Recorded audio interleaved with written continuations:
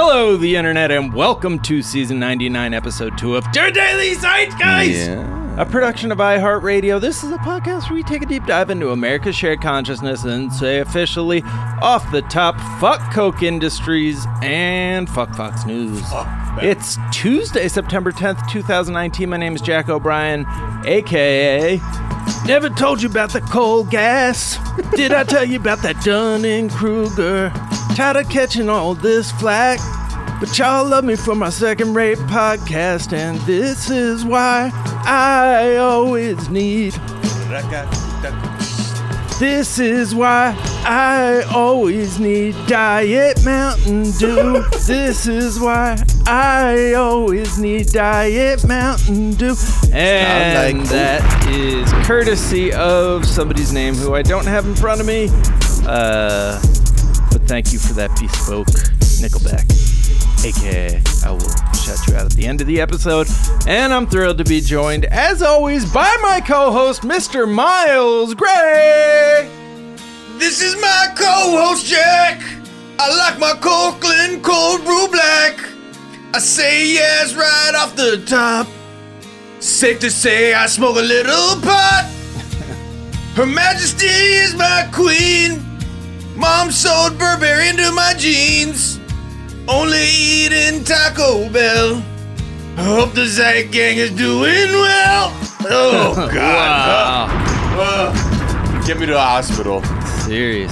Thank you to Elizabeth K. at Eakins33 for that one. They're really safe to say. Newbies coming out of the woodwork. I like people are like Nickelback. listening. You know what I mean? Yeah. Weaving in anecdotes about how my mother selflessly, after me screaming at her as a teenager, sewed this Burberry patch onto my jeans. And so my Diet Mountain Dew, this is why, was courtesy of Guarantee Fairy at B-Sore. Guarantee Fairy. Guarantee Fairy. Oh, wow. Yeah. We could use that. Yeah. Well, we are thrilled to be joined in our third seat by the hilarious J. Keith Van Stratton. Do I have to sing? I mean, do I get to sing? Yeah. Whatever you want. Has to be Nickelback, though. I don't know any This week's Nickelback challenge. songs. What's a Nickelback song that I would know? This is how you remind me. People don't like us. Yeah. They think we are bad, and I'm the guest. There you go. There it is. Yeah. All right. That is kind of the only thing that's known about Nickelback. People don't like them. Until I got today. a packet of about 50 pages of prep material that was not on there. Yeah. Until today, because we're going deep on the history of Nickelback today, guys. No, we're gonna. Damn. Jay Keith, we're gonna get to know you a little bit better in a moment. First, we're gonna talk about what's going on in the Varsity Blues scandal with Felicity Huffman, her sentencing, the wild couple of days that the president has been having on Twitter, and just general speculation about what is after the presidency for the Trump dynasty. We're going to talk about the Apple Card and the new iPhone. We're going to talk about Impossible Meat and whether people care that it might have the same calories and fat and more salt than the regular burgers it's replacing. We're going to talk about the fact that the Joker won Gold Lion at Venice, and that It Chapter 2 made $91 million in the U.S. alone over the weekend, and ask the question, why do we still love clowns? But first, Jake, Why do we? We like to ask our guests, what's something from your search history that's revealing about who you are?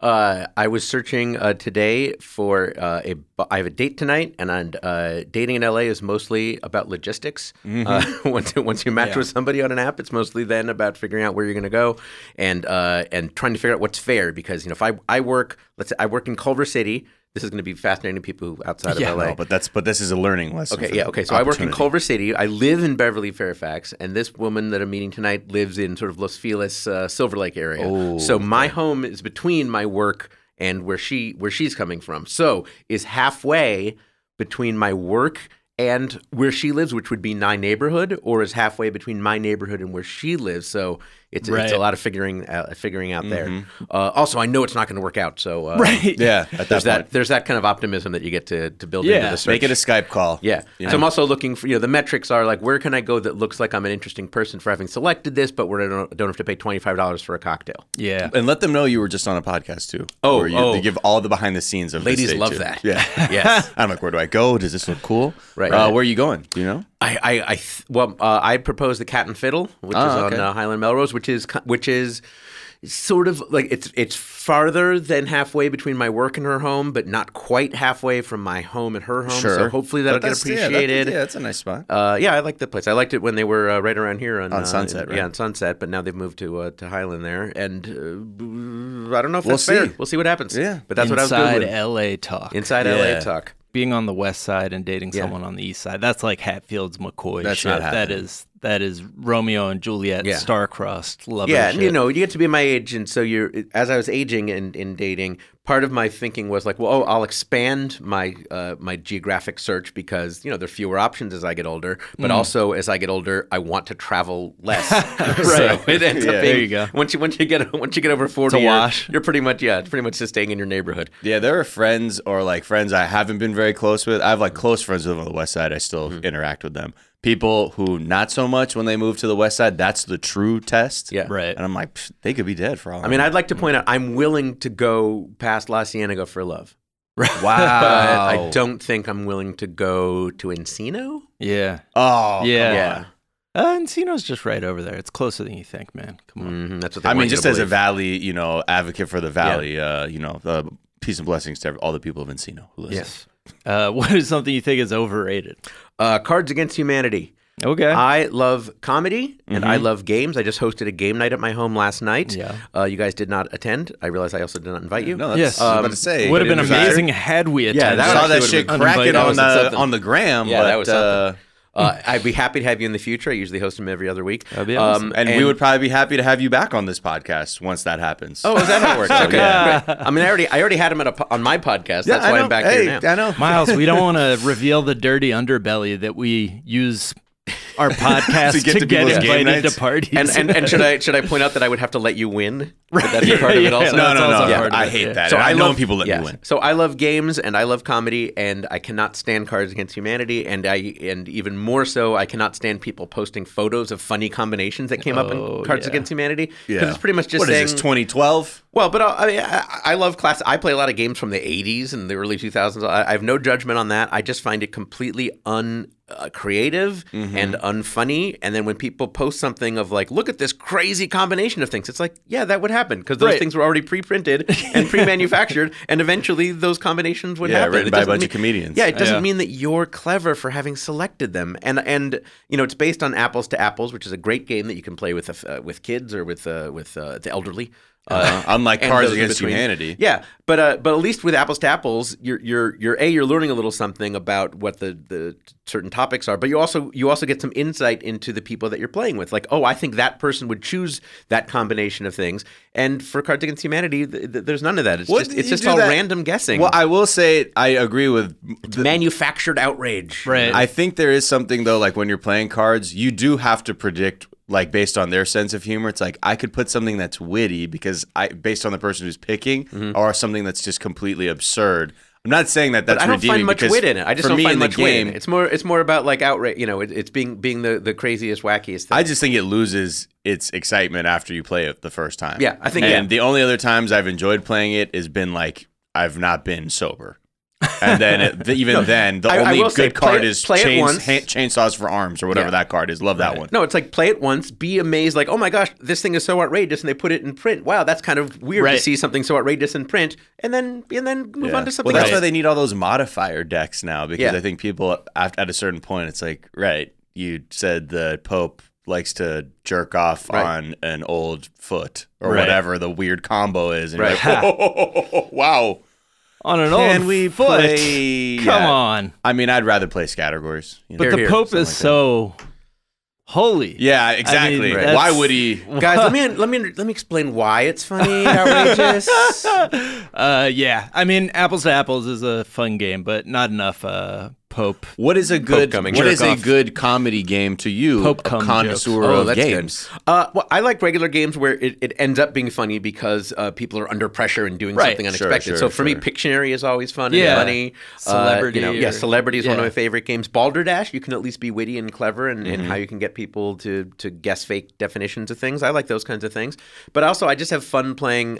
There's also just not much very conversational about that game. Also, it's Right. like you're waiting for someone to play something. They play the wacky thing. You make a statement about like, "Oh, that's so crazy," and then you move on to the next thing. Like it doesn't allow conversation. It doesn't Right. allow I played- other than being amazed at how crazy those combinations are. I'm not very tapped into the game world unless it's on console. But like there was a version of charades where it started off as just sort of acting something out. Yeah. But as each round got harder, there was like the same 20 things people had to act out. Yeah. But you had less and less ability to actually emote or gesture. So Right. like first you would actually do, proper, act it out. Sure. Then you could only just use like your face. Oh, that's fun. And then as it got to one of the more extreme rounds is you put a sheet over yourself and then you try and act it out with a sheet over you. Huh. And that was just kind of got funny because you began to just pick up on like micro movements that would Right. suggest it was this one answer. Yeah. But I played that once. it That's works like the for brain. people who are too good at celebrity. Yeah, or too comfortable in a sheet. a lot of ghosts. They just come out from under and they're naked. Yeah. Yeah. They're I've like, never "Oh." played a game of celebrity that didn't include people like laughing their ass off Yeah. at each other or themselves until I overturned the table. And then. And you're like, I don't Much look- less laughter. What is something you think is underrated?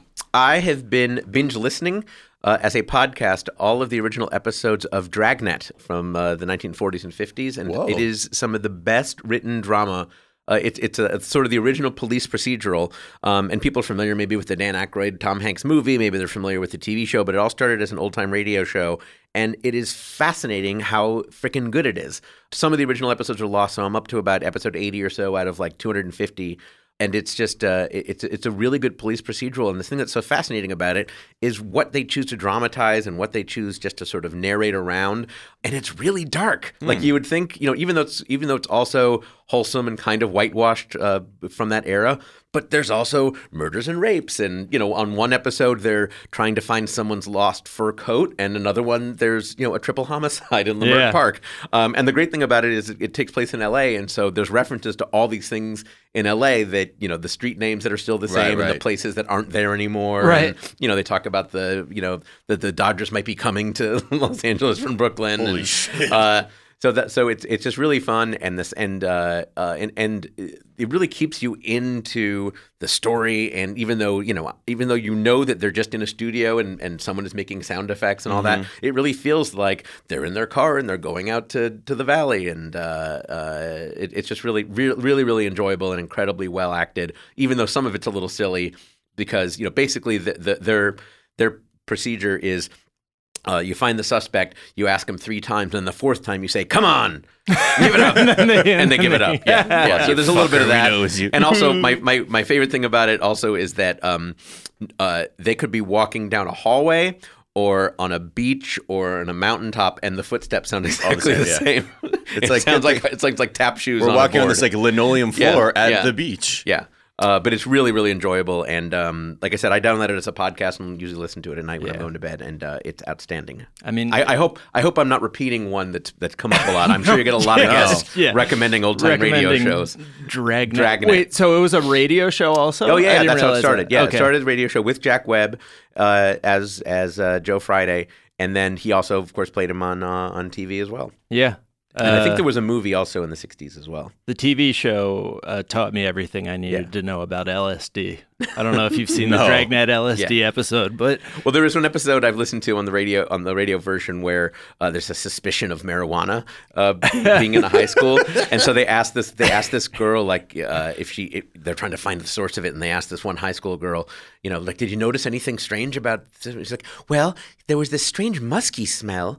And it's like, and then when I got into his car, there was also that strange musky smell, and he was acting a little weird. Yeah, exactly. Yeah. They uncover LSD use among a group of hippies in this one episode, and it ends with one of the like drug using hippies, like they show up to his apartment, and he's like laying down, and one of his friends is like, he said he wanted to get further out.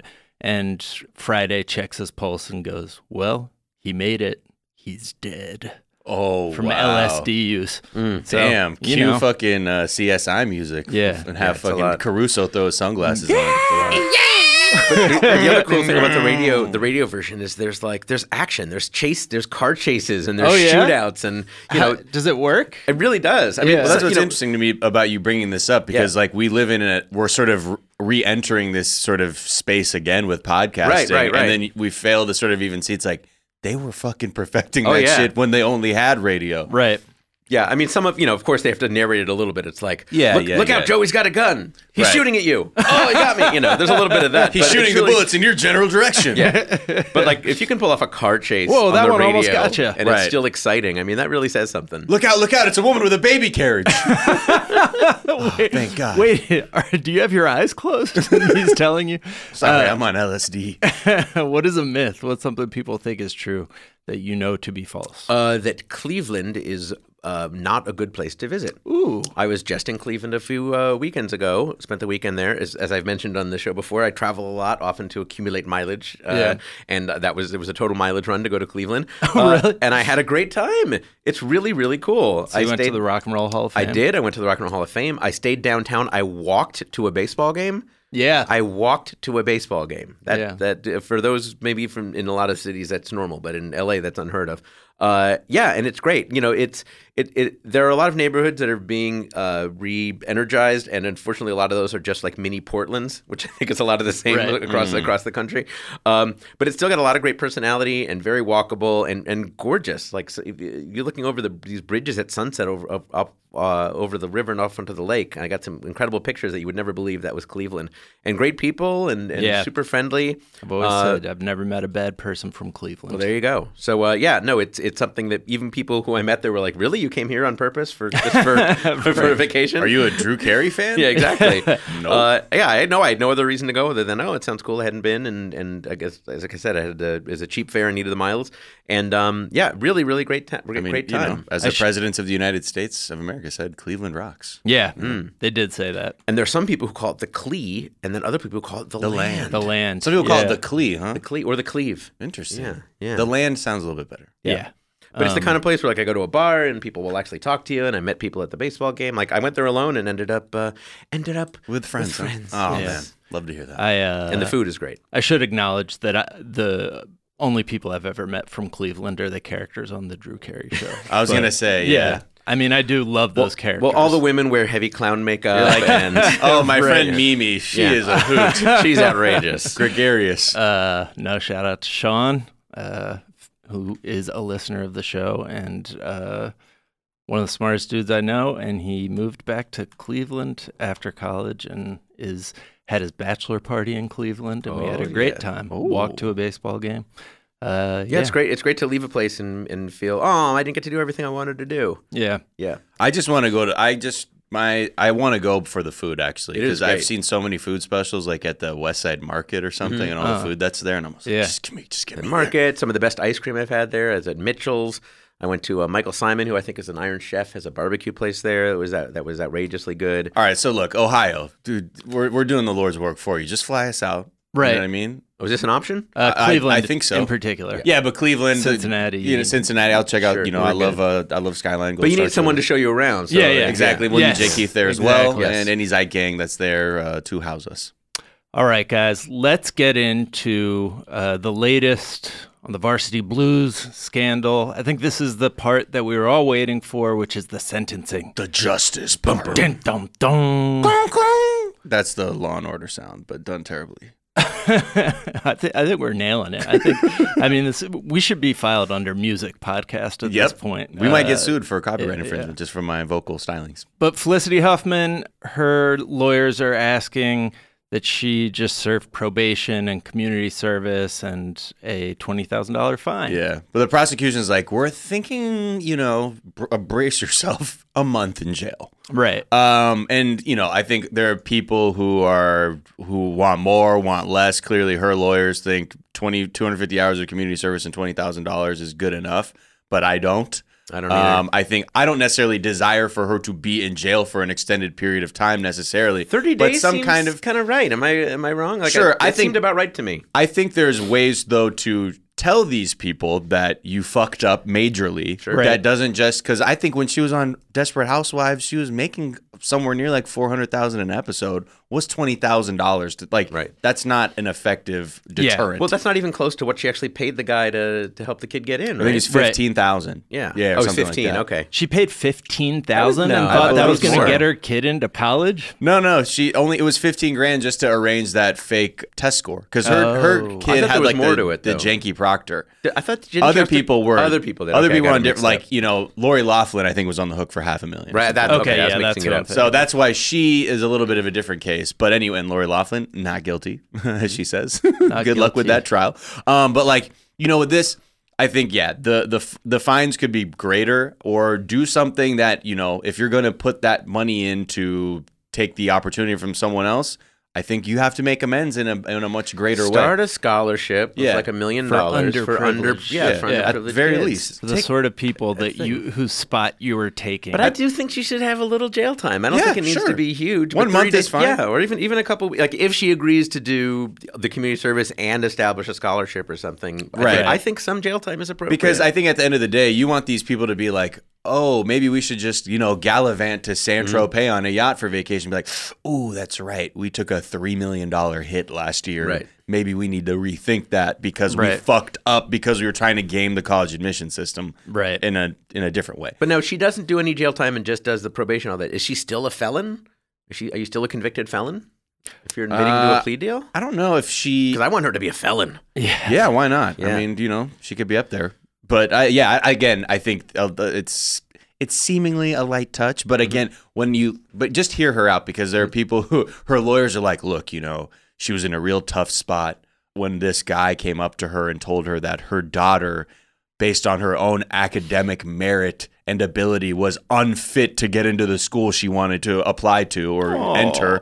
She had no choice. Yeah. It's like, what? And then her whole quote was from Huffman, I think during a deposition or one of these procedures, said, quote, I felt an urgency which built to a sense of panic that there was this huge obstacle in the way that needed to be fixed for my daughter's sake. As warped as it sounds now, I honestly began to feel that maybe I would be a bad mother if I didn't do what Mr. Singer was suggesting, which was to cheat on her That tests. is good parenting, to teach your kids that anything can be bought and that you just... And it's I understand where she's coming from, but she still made the wrong choice. Right. Like, Yeah, right. There's no getting, like I have empathy for her for wanting the best for your child. Exactly. Yeah, you want the best for your child, but you also can't teach them that they can just buy their way. I out felt of guilty anything. that my dad was able to afford an SAT tutor for me. Like I felt that was that was exposing the privilege that I had, and I felt that was at the expense of people who somebody who couldn't and are primed to enter that environment of taking a test like Turned that. out my dad was just being a cheapskate. Yeah, right. It's like, what the fuck? Right, yeah. You could have paid for someone else to take the test for me?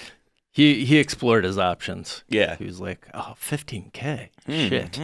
All right, guys, let's take a quick break and we'll be right back.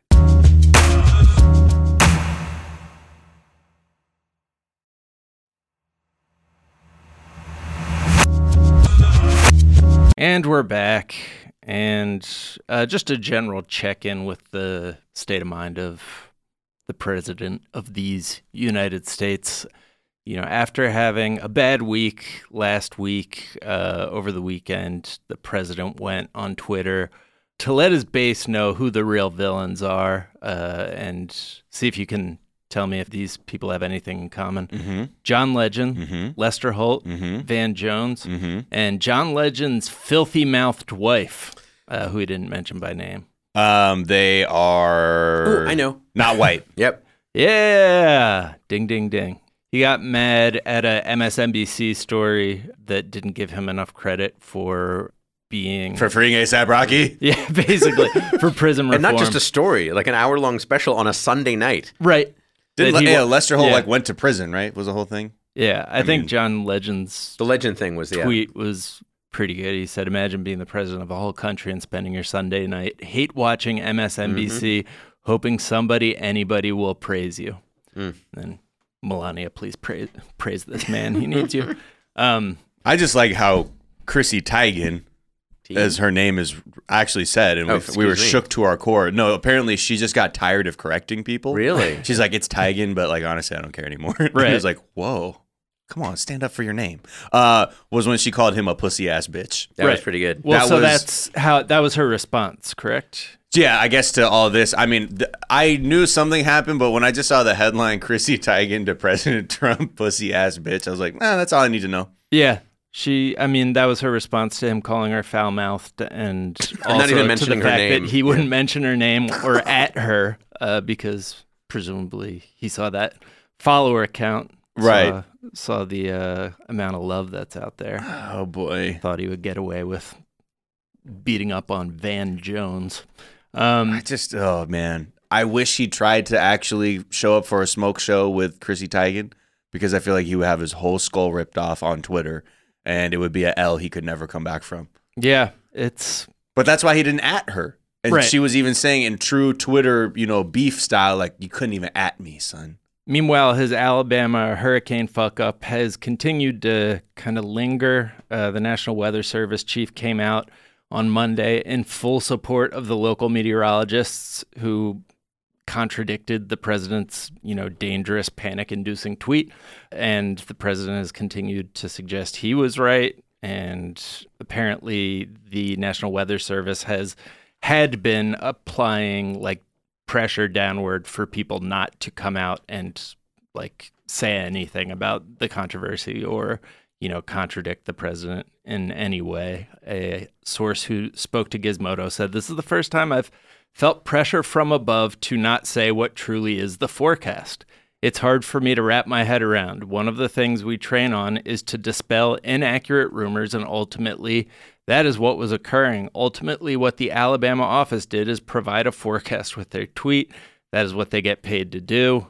And weather has officially entered the Trump zone, where but the chief scientist of the National Oceanic Atmospheric Administration came out and was like, I'm going to actually investigate what the fuck happened here, because this just smacks of a political thing, because they had to come out and be like, actually, he was right. Right. But the chief scientist is like, that's fucking a terrible thing to come out and have to say something like that, because the service we provide is giving people accurate information in potentially dangerous situations for people when it comes to inclement weather. So it's like, to then come out and do all this other stuff in service of this, obsessed president. He was like, it's just a danger to public safety. Yeah. And it's like, yeah, I mean, that's what I wanted to say also. It's like, I know it's easy to make fun of because it's so the Sharpie bizarre. thing. Yeah, the Sharpie and all that. But this is a really big step towards being anti-science and anti-fact and all that. But yeah, just as far as public safety, I mean, if there were people in Alabama probably who needed to know, should I evacuate or not? Should I get my grandmother out of the nursing home or not? And he, and because of his own ego, we can't get a straight answer on all that. I mean, next time, let's say there's next time an emergency that isn't predictable and we're going to need reliable facts, and he's going to say whatever's the most convenient for him or to save face. Yeah. It's a real dangerous step, even though it also is freaking ridiculous. Right. Even though on paper you'd be like, I'm probably going to go with whatever the scientists are saying versus Trump. The fact that you have two competing narratives to somebody who is not as savvy could potentially be confused and be like, well, which one do I believe now? Yeah, and the president's came first. I mean, he was like, Alabama wasn't in any danger. They knew the storm was going to be too far east to affect Alabama. And he said Alabama's going to get hit worse than expected. And think of what that means for people there. Yeah. I mean, that maybe they leave their job and don't get paid for that day because they've got to go prepare their home, or they've got to go buy gas, they've got to go buy supplies. This really affects people. And again, thank goodness it wasn't the opposite. He said, he didn't say something wasn't going to happen and then got hit, but you could totally see that happening the exact same way. Right. Imagine if it was the opposite, where he said, he kept insisting Florida's not going to get hit or the Bahamas isn't going to get hit, and then they do. They do. Right. He the tweet that is causing all the controversy, not from him, but the one contradicting him, was just like, guys, don't worry, Alabama is safe. We're not going to get it. It's just such a straightforward thing. It's like, how is this controversial? How is this still a thing? I didn't say Alabama. How did he not just say, sorry about Alabama? I said Alhambra. My bad, it's not Alabama. I saw one theory that that said he got confused because he read some piece of paper that said all Bahamas. Right. Oh, shit. And then that somehow in his head, that's how we got the idea that Alabama. But even then, he wouldn't even be able to admit that now. So Right. he's like, no. Of course not. And it's like, Right. oh, no, you fucking poor moron. I mean, No, not poor him. Fuck. there is that Samantha Bee piece that is supposed to be a joke about how he can't read. That is wildly convincing when you look at like all the different people who have like worked with him and like different depositions where he's like, I don't know what you're talking about. I'm not gonna read that sentence. And Pete Davidson saying on SNL he couldn't read the cue cards. So. Miles, we have a little bit more insight into when the president what seems like decades ago, early in his presidency, kind of yucked it up with Russian officials after the next day after firing James Pretty Comey. much the next day. Yeah. There was that photo of Sergei Lavrov and Sergei Kislyak, so the foreign minister and former ambassador, respectively, were like in the Oval Office fucking yucking it up, and people were like, what the fuck is going on? Right. And the story that came out at that time is that Trump may have revealed some kind of intelligence gathering source because he was sharing information that we had collected on like ISIS in Syria that had come from like an Israeli intelligence source or something like that. And at the time, it was sort of the beginning of like, what the fuck is this guy doing? Like, right. Did he literally just have Russians in the Oval Office share some kind of like secret intelligence and then just kept it moving? And, you know, at the time, it was just like one of the, you know, many hundred stories that comes out a week about the president. But recently, it was just sort of, it just came out that they, as a result of that exchange, like a lot of the intelligence officials in the U.S. got concerned about a very deep intelligence asset they had in the Russian government and had to extract them like very quickly because they're like, oh fuck, like even though this specific information that was, you know, revealed at this meeting didn't have anything to do with them, they were like, we don't even want them to connect dots tangentially. They're like, get them the fuck out, which is extreme because that's like an extreme remedy than maybe just summoning them somewhere else. It's like, no, we're gonna have to pull this person out to make sure nothing terrible happens to them. And that was sort of the byproduct of his show and tell party in the Oval Office. Right. And it's just sort of like mounting evidence or just sort of adding to the narrative that, you know, the intelligence community has a just deep distrust for him. Not even that, like when he's sharing like, you know, missile launch photos, like they're just like, you know, cool DMs to share with everybody. It's kind of weird because in a way we kind of need this sort of deep state right. to happen. But I think it's happening in, you know, because of him rather than, you know, as a, I don't know what I'm trying to say. No, I'm trying to say that you know, the conspiracy about the deep state was that, you know, he was part of it. And that it was, but really it's becoming an offshoot. It's becoming necessary to create one because he's so out of control. Yeah, and he's irresponsible with any information he has. That's what I was trying to say. And then, his temperament then, too, on top of it. It's like, you don't know how close we are to some disastrous It's so weird, though, that now, you know, people on the left are like, oh, thank God there's rogue intelligence CIA agents, and FBI agents to protect us from the president. I mean, the fact that James Comey was lionized by the left for a little while is pretty wild. Based on everything else, literally everything else that he's ever done, other than be fired by Trump and have a feud with him. But that was the logic Jared Kushner thought was going to be good. He's like, yeah, fire him, and then the Democrats will like you. It's like, dude, what? Yeah. Okay. Let's talk about the shit show at the Fuck Factory, Miles. Hey, shout out to Succession. Shout out to Succession. Just started watching that show. The Atlantic has a new report on a sort of mini Cold War that's brewing between Ivanka and her brother Donald Jr. Yeah, it's a fucking wild read. It has so much interesting background. It's you know, over the course of many interviews with aides and friends and people around it, they were sort of kind of understanding this. The relationship between Don Jr. and his sister was evolving and becoming more and more adversarial as time goes on. And because now, since he's become president, Trump is now president, the two kids are like really desperate to impress their father in any way possible. But it seems like there's sort of two games happening. There's one with Ivanka and Jared they're doing it. They're playing a more like inside game where they want to just get as much influence in the city and in the administration as possible, and from there cement a place for their future if they choose to move on to a political hustle, if you will. And then Don Jr. just wants daddy's affection. Right. So it's happening in two different ways, but they're at the end of the day they both want their father's approval. So the backdrop that it's all set up against is really interesting. Apparently, this is through these interviews and books and other things, they said that essentially Donald Sr. cultivated a Darwinian dynamic in the family. On ski trips when they raced down the mountain, Trump would jab at his children with a pole to get ahead of them.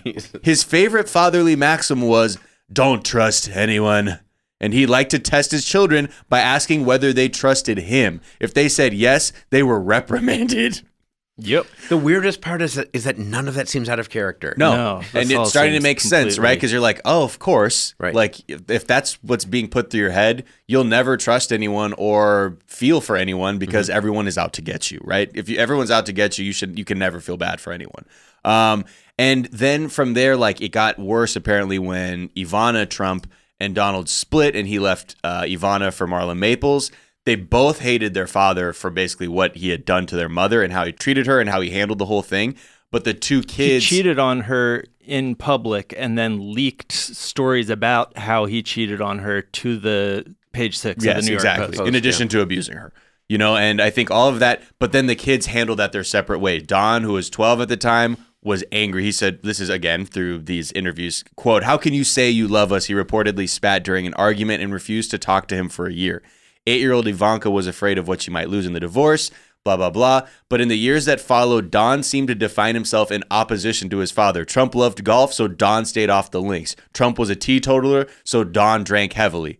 People from his frat in college said he was drinking heavily. He was drinking himself into a really dark place, said one former frat brother, who recalled Don breaking down in tears at a party as he talked about his father. He hated what his dad did to his mom. For a while, he didn't even want people to know his last name. And then Ivanka, on the other side, got closer during that period and visited him every day after school. She just went to the office and began to pride herself by saying, like, he'll always take my call. He'll interrupt a meeting to take my call. And so that was sort of the backdrop, too, of them, like, starting to compete with each other. And it just gets fucking wackier and darker as things go on, because there was I think around last year November, there was a McClatchy report about how someone was describing how like Don Jr. wows as Ivanka disappoints was the headline, and they began to be like, oh, see, they're leaking shit about us and blah blah blah, and they had a confrontation where he's like, tell your people to stop trashing me to the media. Oh, Ivanka said that to Don Jr. Oh shit. And then this whole time they just talk about Eric, who's just like, and Eric likes to stay out of it. Eric likes to play with socks. Yeah, essentially, he's just like at Mar-a-Lago running the organization and just not really knowing what to do. Yeah, I mean, it doesn't. Based on whenever you read kind of insider, like deeply reported insider reports of what it's like in the White House, you are always hearing about how like surprisingly influential Jared and Ivanka are, surprising because they don't have roles, but they're just still wielding the most. Yeah, I mean, like she's technically an official advisor, right? Least. But that gives them the freedom to just kind of roam and like go into different places and just have their impact felt. It's like having they're like the Roombas of the White House, right? Yeah, they're like having an extra person on like a basketball court, and you're just getting to like run around and like block anyone because you don't have a man to guard, like you don't have an official position, so you just get to do what you want. And yeah, you don't hear much about Don Jr. other than stories about the president being like, my son's a fucking idiot. There was another thing in there in the Atlantic article where they're talking about how when he was born, or when Ivana was pregnant with Don Jr., she's like, why don't we name him Donald? And he's like, what if he's a loser? Right. Was it his first response to that? Yeah. So and that's just, you can tell in their relationship, and also Don Jr.'s desperation to impress him. That's why apparently during the campaign, Ivanka stayed behind the scenes, because her dad was even like, she's got an image. Yeah. She's been tending to that. You Ivanka's are a fucking image idiot. is more important than this run for the White House and the future of the United States. I mean, that's so over the weekend, Trump's 2020 campaign manager predicted a multi-decade Trump dynasty, saying that like he and his family are all amazing people. And so, I mean, basically that is how they're thinking about How do this, how do they define the dynasty exactly? That just because he was president once, now that name is going to have so much like cachet. That Everyone probably think everyone but Tiffany. That's how they define the dynasty. Well, she's trying to be a lawyer, so they do say that Tiffany and Barron are lucky because they had a much different upbringing than the Eric, Donju, and Ivanka. Right. Like where he wasn't like making it like creating this toxic family environment. It's like, why did you stab your brother? See if he's tough enough. Right. Like kind of thing where it's, I think maybe it was just normal neglect. Right. It's more like having a grandparent, like being a grandparent at this stage for him. He doesn't need to be like overly involved in their lives. I hope Barron can end up a decent human, but yeah, good luck to you, sir. All right. We're going to take another quick break. We'll be right back.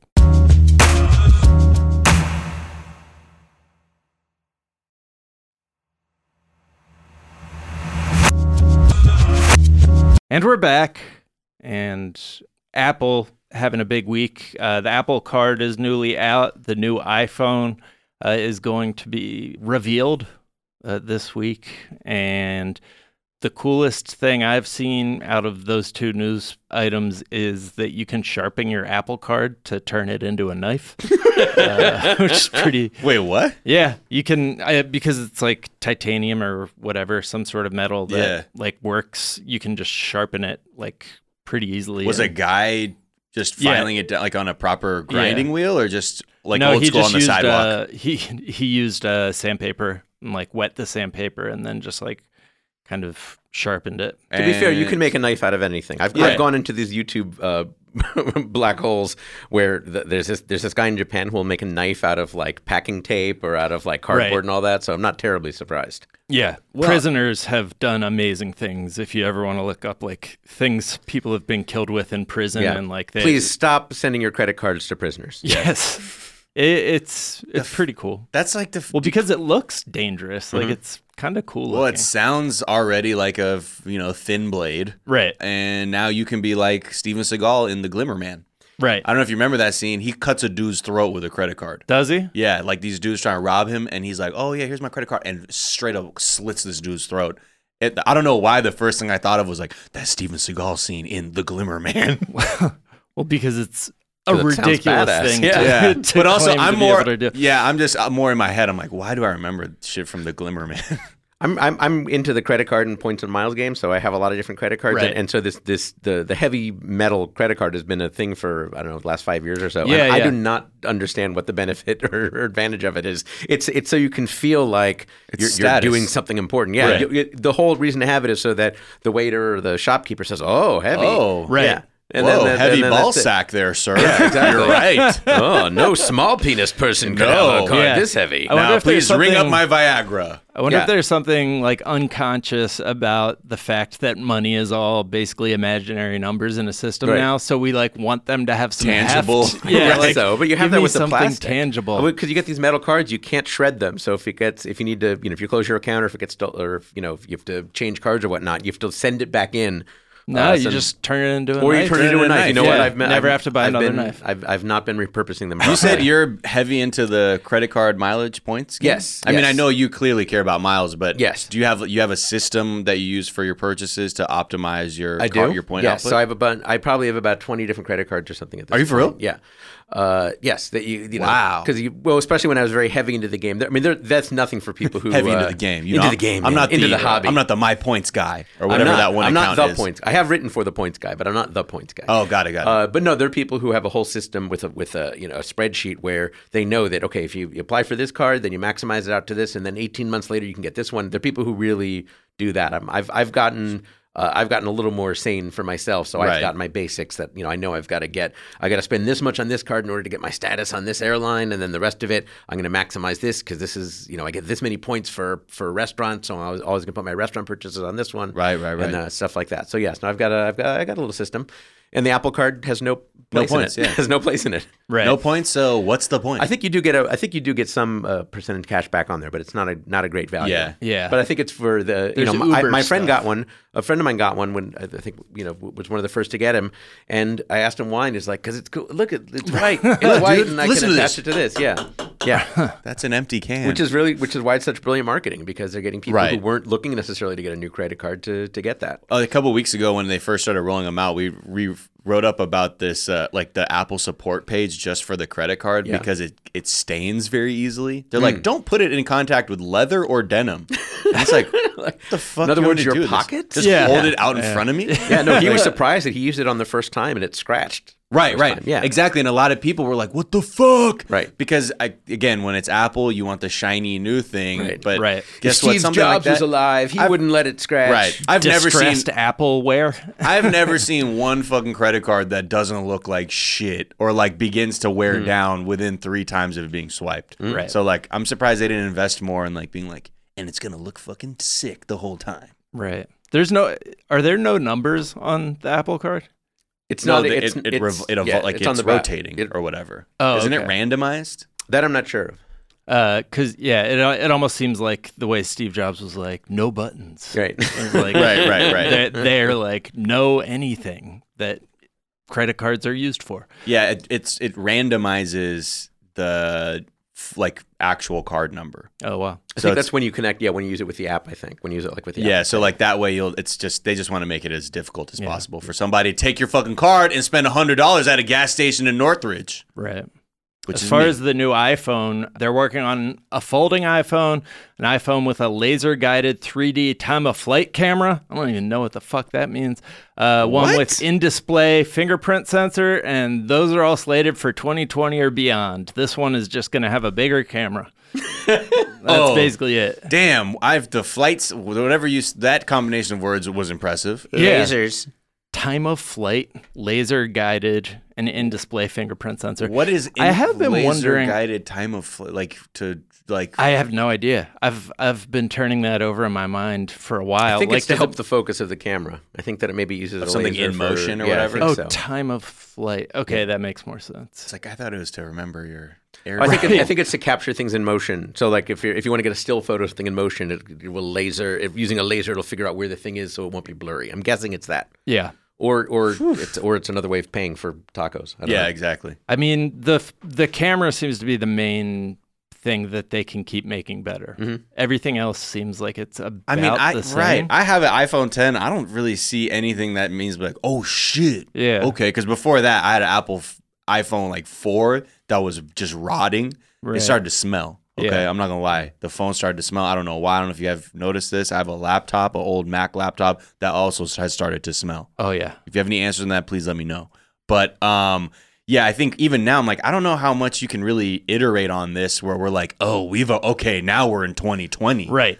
Yeah. I mean, I think the thing that would be great is if they could like double the battery life or something, but that nobody has created a better battery since the first iPhone. Like it's all basically the same, and the battery makes up most of the body of your camera. Like that's why the pluses have longer battery life, because they just have bigger batteries.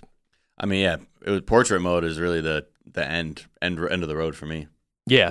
Like after seeing one person use portrait mode, I was like, oh, this will be cool. Yeah. Like 4 times. Yeah. Portrait mode is great. That's one of the great innovations. It helps. I notice for people with kids, they actually have good photos of their kids now. Yeah. Before on these other shits, it was like cool. There is not a good picture of me before the age of like 20. I don't think. Right, yeah. So like, yeah, there's like it's not a good photo. like my son has like so many good pictures of him. I know. I have to look constantly. It's a double-edged sword, though. You know, like everything's all that history is available now for these kids and exists forever. Yeah, but, I mean, shit. Again. Yeah, most of my pictures of me as a kid are just me squinting.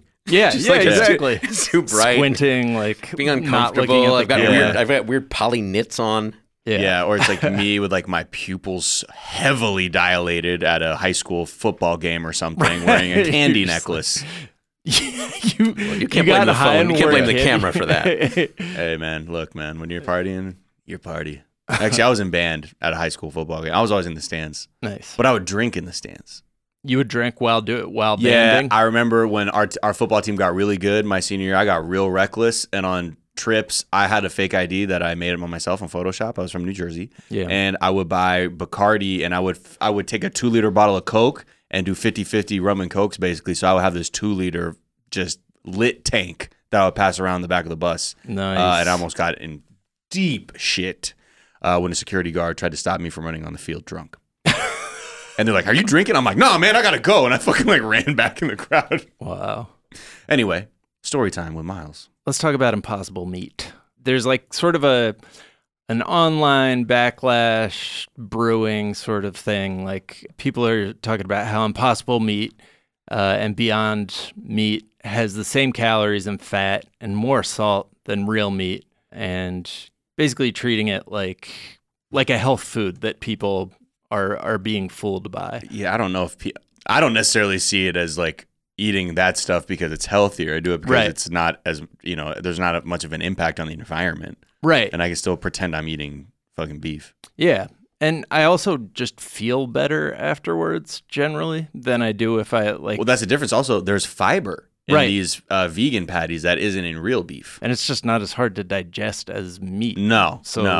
Like that's, I don't know. I also am skeptical of stories. Any story that is, this seems to be making the rounds in like NBC News and Fox News and CNBC, where it seems like it's like a mainstream media story. And I feel like those sorts of outlets have long-standing relationships with big advertisers, and these products are obviously threatening a established order of things. So this is kind of what always happens anytime there's a new dietary wonder. It's like when NutraSweet first came out, people thought, oh, it has no health what's the opposite of a benefit. Right. Risks at all. Right. And then, therefore you can eat 1,000 candies with this, and still not realizing that there's the calories and the fat and everything. A lot of those are liver. like the NutraSweet thing was like the cancer risk was actually greatly exaggerated. They were feeding like what would be to us bucket loads of NutraSweet to the rats to give them the cancer. Is NutraSweet saccharin?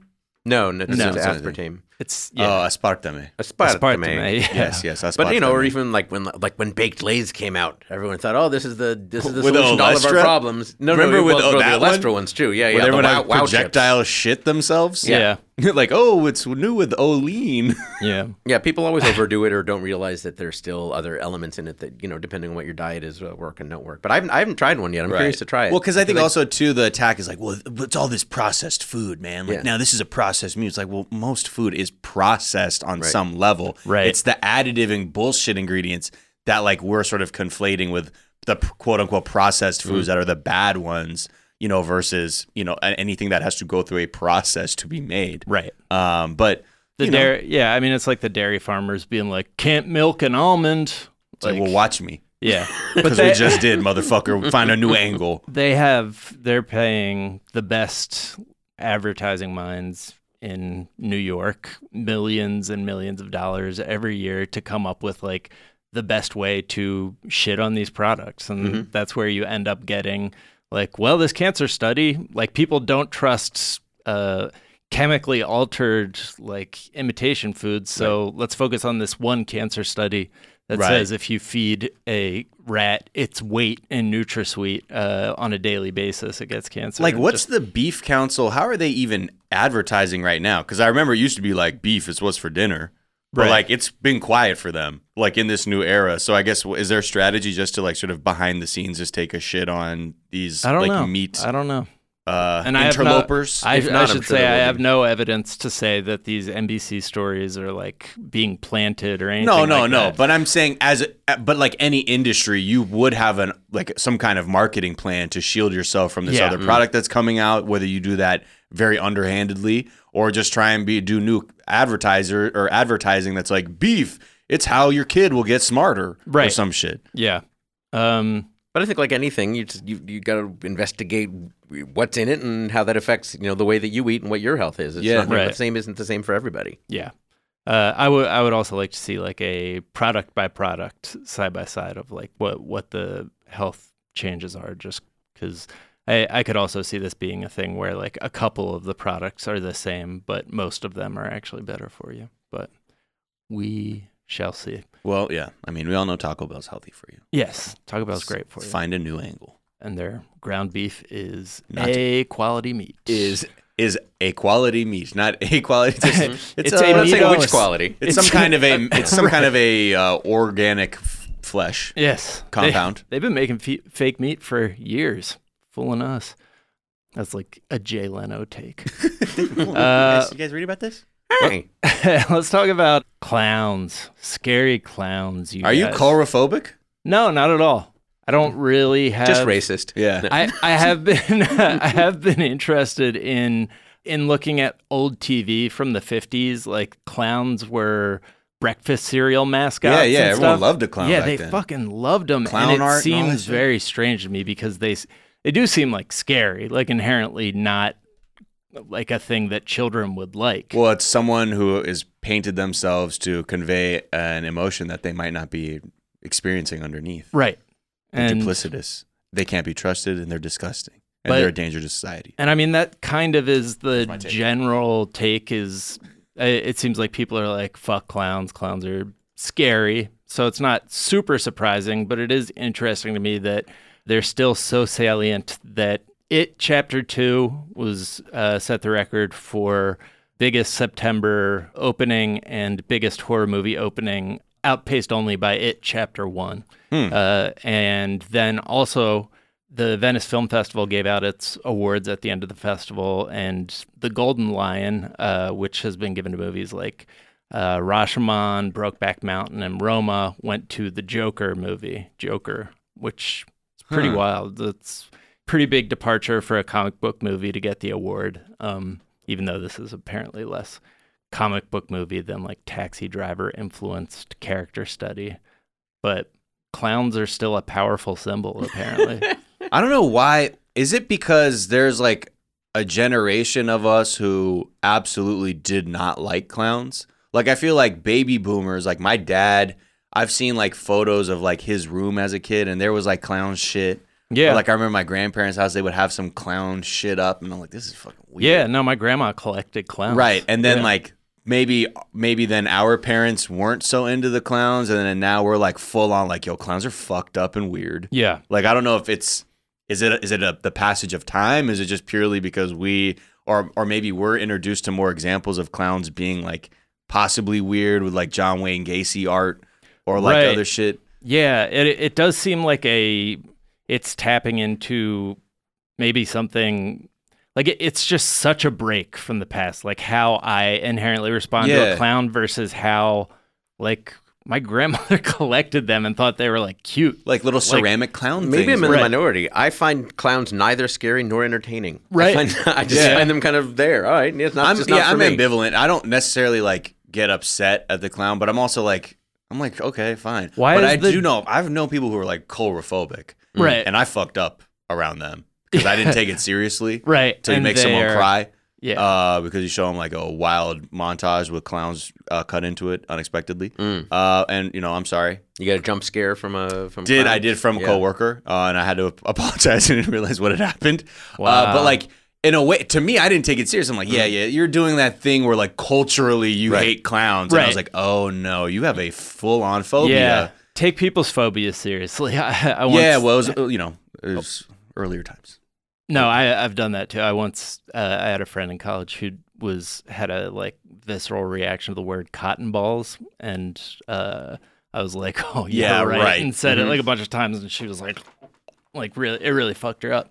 Anyways, We're just called two horrible people. Yes. Who now host a podcast. but it's still like, why is the Joker the character that has brought out like some of the best performances in film? Like it's just interesting to me that like a clown bad guy would be the character that draws these, iconic performances out, when that as a cultural symbol has become sort of irrelevant, or maybe it's just been co-opted by... I don't know. Symbolically, I think it really sums up like the waning influence of like white men in America. Yeah, I'm wondering if that's like culturally, just in general too, like a historically. clown, right? Like most of the time, this character is an impotent man, Right. who isn't achieving at the rate of the other men around him, Right. and then puts on a face to obscure that inner failure, Right. Hi, And then, I'm Incel the Clown. Right. and then resorts to, again, I talk about this all the time, when you feel powerless, if you cannot create, then you will destroy. And that's the next way you can feel potent, is by saying, well, if I can't build the things I want, I can destroy the things around me with great effectiveness, Yeah. which is another thing the Joker does. So I don't know. There's like, there's many layers, I think, to just sort of like what the Shit Joker got could be deep to in somebody. Yeah, that was great analysis, Miles. good On job, that Man, I'm fly. out, y'all. See ya. I just think it's because they're cute. I don't know. His laugh's weird. He's got a red nose. What? But also too, shout out to clowns though too. I recently saw like a clowning show, like proper French clowning. That really is an art form. I think if people got in touch with that style of clowning, we would respect our clowns. Baskets was a good show. Is it actually funny, the French clowning that you saw? Or is it just more like because they all evocative? have different emotions. So there are ones. It was more impressive to me as performance, like Right. what the clowns can symbolize, and the facets of our humanity. Well, shit, man. That sounds pretty weird. Anyway, it's pretty weird. You should go, man. Jay Keith, it's been a pleasure having you on the Daily Zeitgeist. You had me on your show. That's right. Not too long ago. That's right. You were a guest on Go Fact Yourself. That episode is available now. If people Yeah, go to, just came out. Yeah, it just came out on Friday, so it was a lot of fun. It was so you get, fun. You can go to gofactorpod.com or wherever you get podcasts. It was you versus Jenna Friedman, and I'm not going to say who won, but your topic was Jaws 2, so Yes. people should know. Then if you're topic, then you must have won. I got to meet the writer of Jaws 2. Less importantly, also the writer of Jaws, but mainly he is the writer of Jaws 2. That's going to be on his tombstone. Did you know that you were going to meet the writer? No, I had no idea. I didn't even know. So I had given Jaws 2 Wu-Tang Clan albums, like solo albums, between Sure. 36 Chambers and Wu-Tang Wu-Tang Forever. And Rocky 4, I believe. Rocky 4, yeah. And I didn't know which of those it was going to be. Oh, right. Yeah. And they wouldn't tell me. I tried really hard. I showed up at Jay Keith's house, Banging on the door at 3 a.m. Yeah. Man, we were having game night, though. We couldn't let him in. Yeah. Oh, shit. Reveal the topic, coward! But yeah, and then that was pretty wild, and it was awesome. You get some insight into questions all of you have always had about Jaws 2. So where else can people find you? So GoFactorPod and GoFactorPod.com, and then on Twitter and Instagram and all that, it's at GoFactorPod, and then I'm at J_Keith. And I want to say that every time I've been here, I've mentioned a place that I'm going, and they've ended up meeting nice. Zeitgang people there. Yeah. So first time I met people in Charlotte, which was awesome, and then last time I was here, I mentioned I was going to Sydney. I ended up meeting with a couple of people at a bar in Sydney, who were Nice. really cool. I wish I had. I don't have it. My next upcoming trip is Brazil, but not until November. Okay. So, All right. so we have time for all the people in Sao Brazilian Paulo. Zeitgang. I So mean, the get it together. Paulistas come Yeah. out.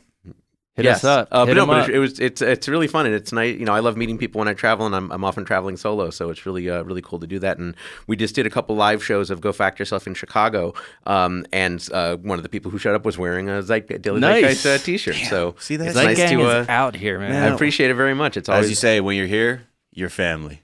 You do say that. Can I get some more Or breadsticks? I do Yes, say- one moment. I Also do always hospitaliano. say that.